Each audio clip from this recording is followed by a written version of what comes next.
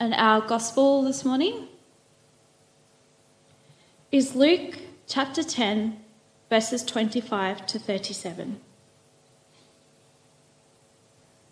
The parable of the Good Samaritan. On one occasion, an expert in the law stood up to test Jesus. "Teacher," he asked, "what must I do to inherit eternal life?" "What is written in the law?" he replied. "How do you read it?" He answered, "Love the Lord your God with all your heart and with all your soul and with all your strength and with all your mind, and love your neighbour as yourself." "You have answered correctly," Jesus replied. "Do this and you will live." But he wanted to justify himself, so he asked Jesus, "And who is my neighbour?" In reply, Jesus said, "A man was going down from Jerusalem to Jericho when he fell into the hands of robbers. They stripped him of his clothes, beat him, and went away, leaving him half dead. A priest happened to be going down the same road, and when he saw the man, he passed by on the other side. So too, a Levite, when he came to the place and saw him, passed by on the other side. But a Samaritan, as he travelled, came where the man was, and when he saw him, he took pity on him. He went to him and bandaged his wounds, pouring on oil and wine. Then he put the man on his own donkey, brought him to an inn, and took care of him. The next day he took out 2 denarii and gave them to the innkeeper. "Look after him," he said, "and when I return, I will reimburse you for an extra expense you may have." Which of these 3 do you think was a neighbour to the man who fell into the hands of robbers? The expert in the law replied, "The one who had mercy on him." Jesus told him, "Go and do likewise." The Gospel of the Lord.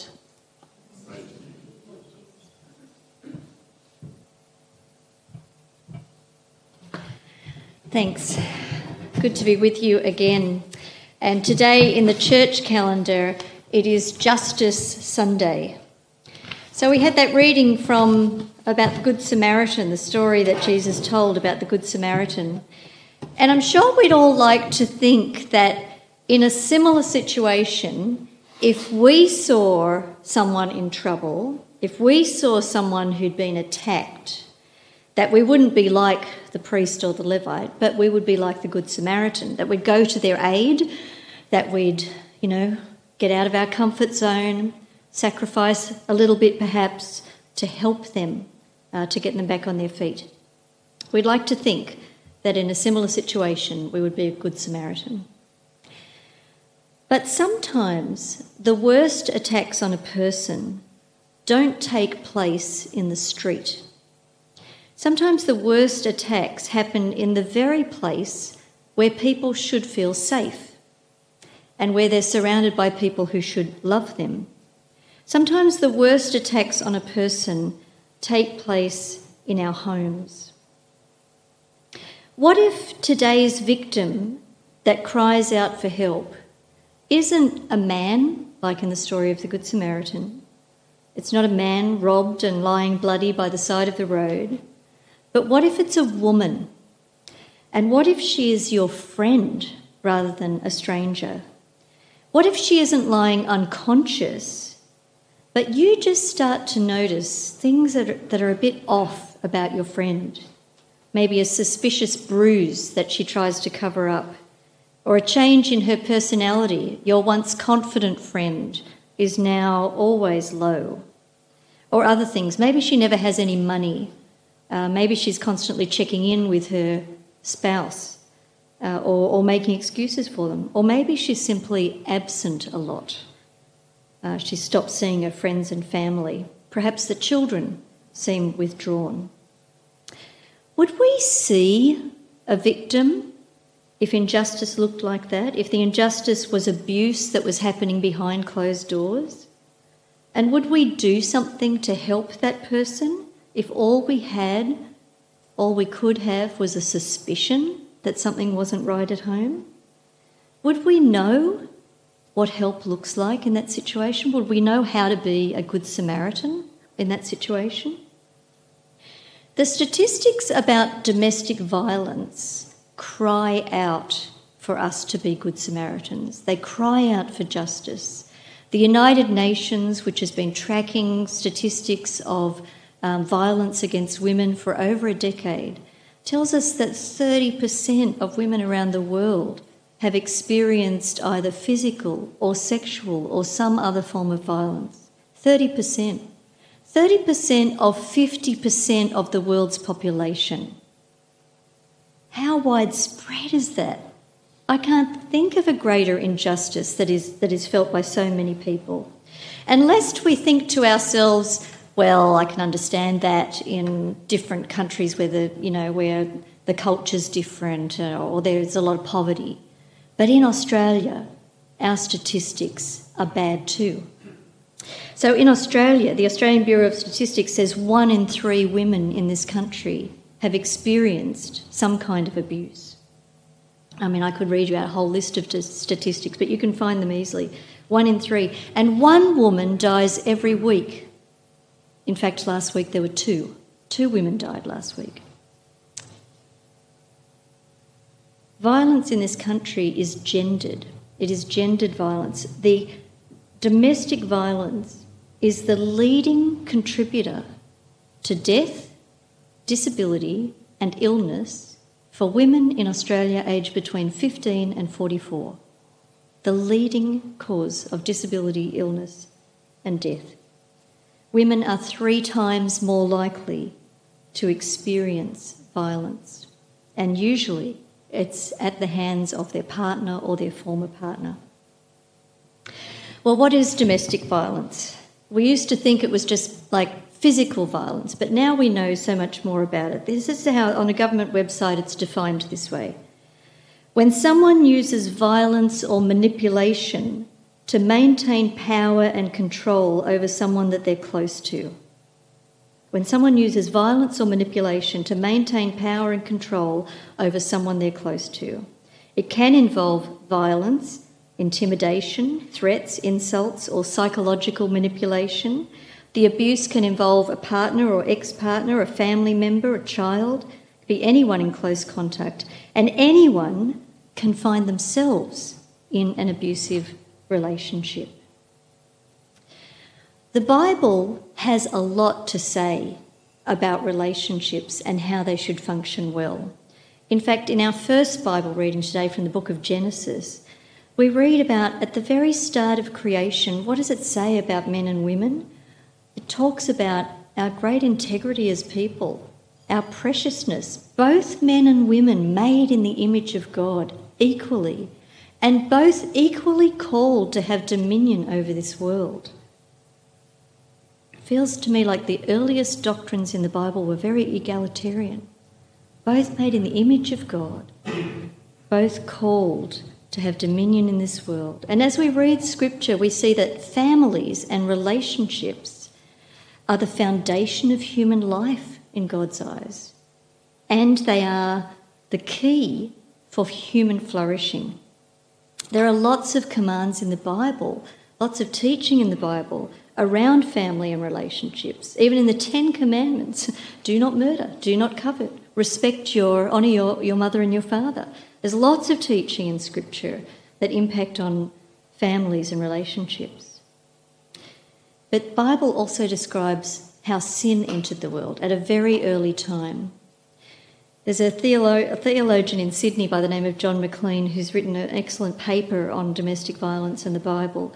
And he quotes this Latin verse that says this: corruptio optimi pessima.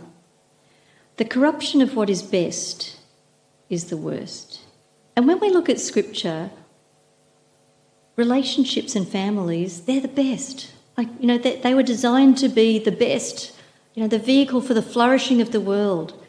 And when they are corrupted, is just terrible. The corruption of what is best is the worst. And sin, the fall, impacts families and relationships.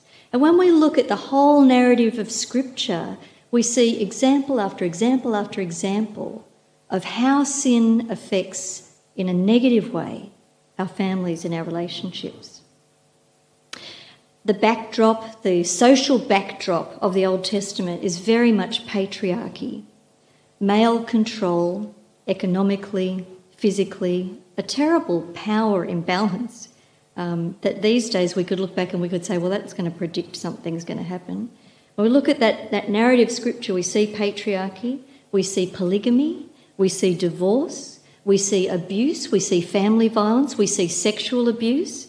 Let me give you a few examples. King David and Bathsheba. I can't believe now that when I was a teenager sitting in church, that was described to me as a case of adultery. King David, who sees someone else's wife and has a relationship with her. Now, what we know about how abuse always is about power imbalances and those power imbalances being abused. I look at Bathsheba and I think, could she ever have said no? It's not for no reason that in Scripture she's not the one that's rebuked in that situation.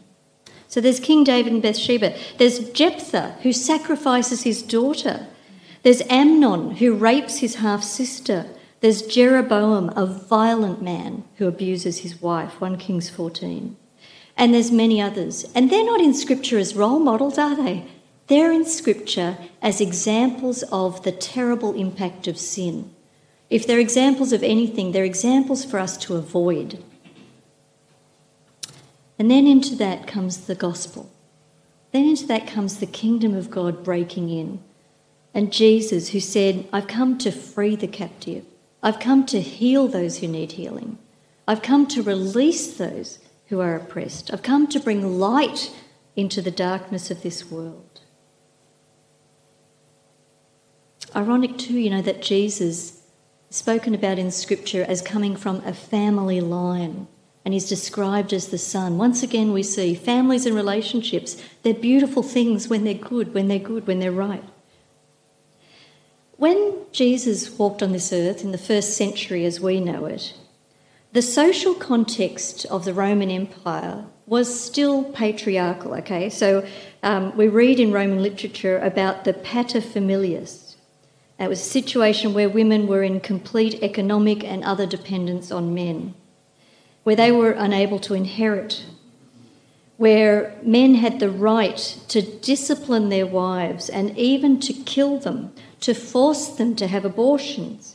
When we look at Roman literature, we read about this, and when we look at archaeological digs from the first century, we can see the violent deaths that some women suffered at that time. There were some women at the time who were able to accumulate wealth and the agency that went with it, and so that probably accounts for some of the variation we read in the New Testament.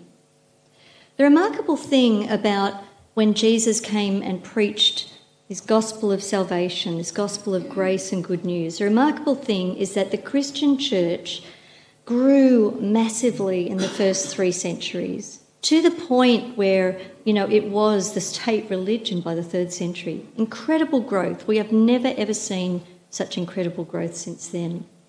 And it was men and women that came into the church, but historians remark about how remarkable it was that so many women converted to Christian faith in those first 3 centuries. Why would they do that? One historian, Rodney Stark, suggests that so many women converted to Christianity that in 370 AD, the Roman Emperor Valentinian issued a written order to Pope Damasus, quote, requiring Christian missionaries to stop calling at the homes of pagan women because they were so likely to convert. Why would women have been so attracted to Christianity? Well, here's a few suggestions. Christianity is a religion of respect for both men and women. When we read the Bible, we see the condemnation of abuse and violence, all forms. We see condemnation of verbal abuse. We see instructions about not to abuse children, to respect children. We see teaching about physical violence. We see teaching about how sex should be in a good relationship. We see lots of instructions about how husbands and wives are to love and to mutually submit to one another. We read about the character of God and his attitude to oppression. We read about that in the psalm that we looked at today. The psalm that says this about the character of God and the king who matches the character of God. He will deliver the needy who cry out, the afflicted who have no one to help. He'll take pity on the weak and the needy, save the needy from death. He'll rescue them from oppression and violence, for precious is their blood in his sight. That's an attractive God to worship, one who wants to free people from oppression. We see the way Jesus treated women, the woman at the well, the woman who dried his feet with her hair, Mary, who he praised for her discipleship. Don't be washing up, she's doing the right thing.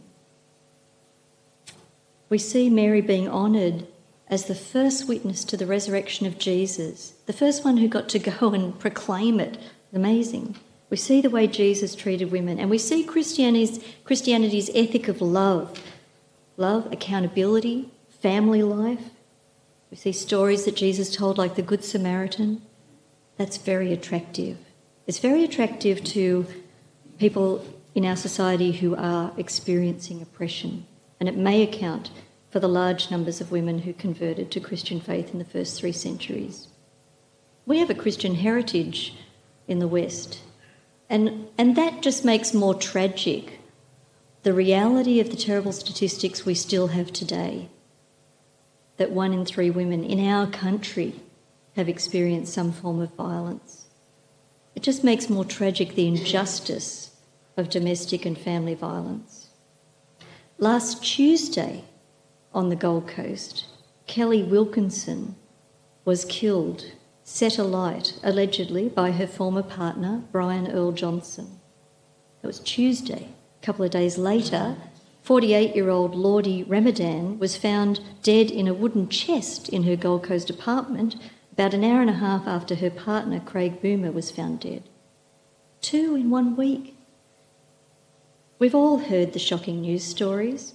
Who can forget Hannah Clark and her children, burnt alive in a car last year by her estranged husband, Rowan Baxter? Who can forget Rosie Batty's son, killed by his dad, his estranged father in Melbourne? All of those violent deaths came after what was probably years of abuse in their homes. They came after years of little things that friends might have been able to notice. They came after years of manipulation and intimidation, of threats and insults, maybe reports to the police, psychological manipulation and coercive control. One person has said, family violence will only ever be overcome when we face it in its entirety, not just when we have these kind of tragedies, but when we're willing to face it all the way along, because it starts with disrespect. So today is Justice Sunday. God is a God of justice. God hates oppression, and the kingdom of a God is a kingdom of good Samaritans. Its people notice, they call out, they rise up to heal and to free the oppressed. The worst situations end up in the press. But this is everywhere. This is everywhere in society, because sin is everywhere. Sin affects the whole world, and the church is not immune. In every church I've been in, I've encountered people who have been affected by family violence, either as victims or as perpetrators. And Nancy Nason-Clark writes this about how domestic violence features in church communities. She says, violence is learned behaviour, and it flourishes most when it's ignored, minimised or misunderstood. Early detection and intervention is critically important, but so too is compassion and the application of best practices for those impacted by it. Prevention is the ultimate goal. Religious families are not immune to the frequency, severity or long-term consequences of the problem of abuse.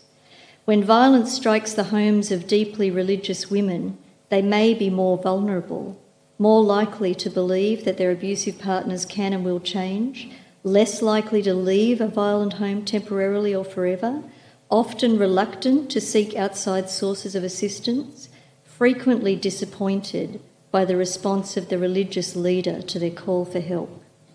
Often they believe they're called by God to endure suffering, to forgive and keep on forgiving their abuser, and to fulfil their marital vows for better or worse till death do us part. Sometimes they fear that calling emergency numbers or going to a transition house for shelter will raise suspicions about their spiritual maturity. Sometimes religious batterers employ explicitly religious language to justify the violence towards their intimate partners.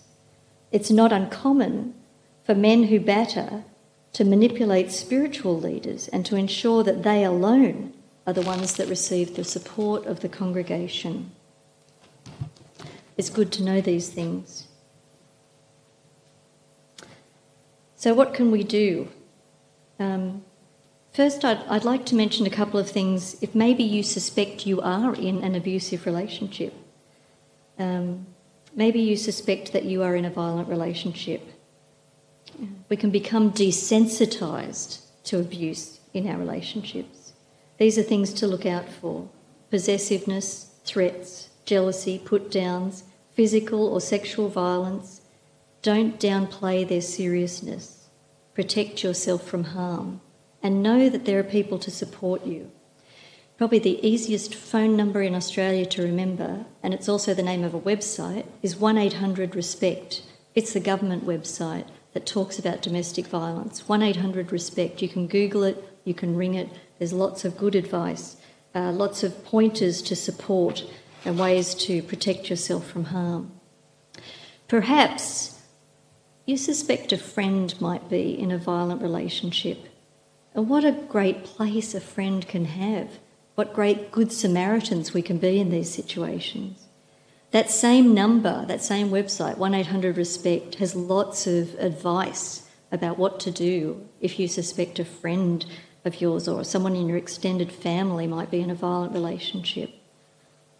So in the end, the only thing to do is to check by asking, is everything okay? Is everything okay at home? And if someone doesn't want to talk, just say, well, just know I'm always here if you need me. That website suggests that if they do open up and talk about it, that we're to do these things. Believe them. Listen without interpreting or judging. Don't make excuses for the person that has hurt them. Remember that domestic and family violence isn't just physical. A person who is abusive may do these things, may act in ways that make the other person feel scared, put the other person down all the time, make threats or hurt the other person, control where they go, how they use their mobile phone, their car, their computer, their laptops. Might have a lot of rules about how you're supposed to behave and get very angry when these rules aren't followed. Violence is complex. It's not losing your temper, it's chronically losing your temper. We all lose our temper sometimes, but we're talking about a chronic, ongoing situation. And to me, I think on Justice Sunday, it's good for us to think about how we can be the Good Samaritans in these situations and not just close a blind eye, not just assume someone will call out for help if they need it, but like the Good Samaritan in Jesus' story, cross the road, get out of our comfort zone and do what we can to help.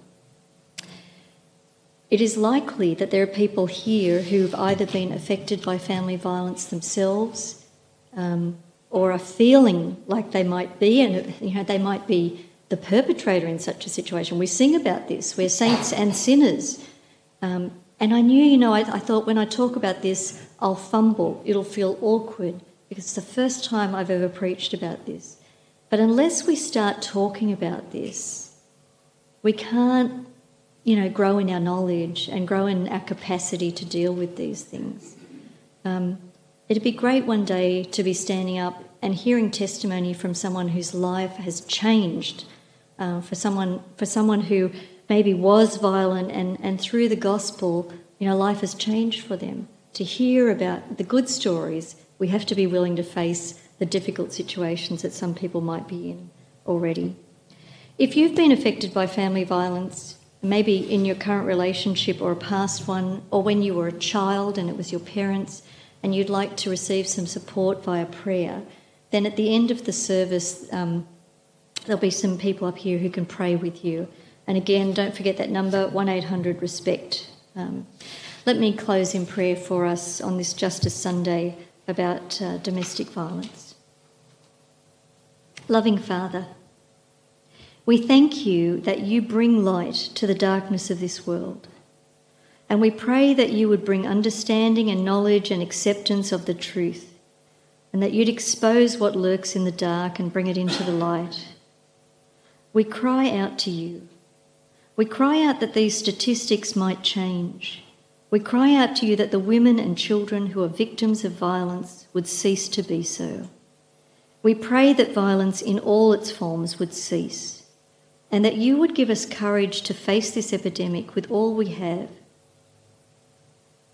Most importantly, we ask that you would make us your people, the hands, the feet, and the voices for change.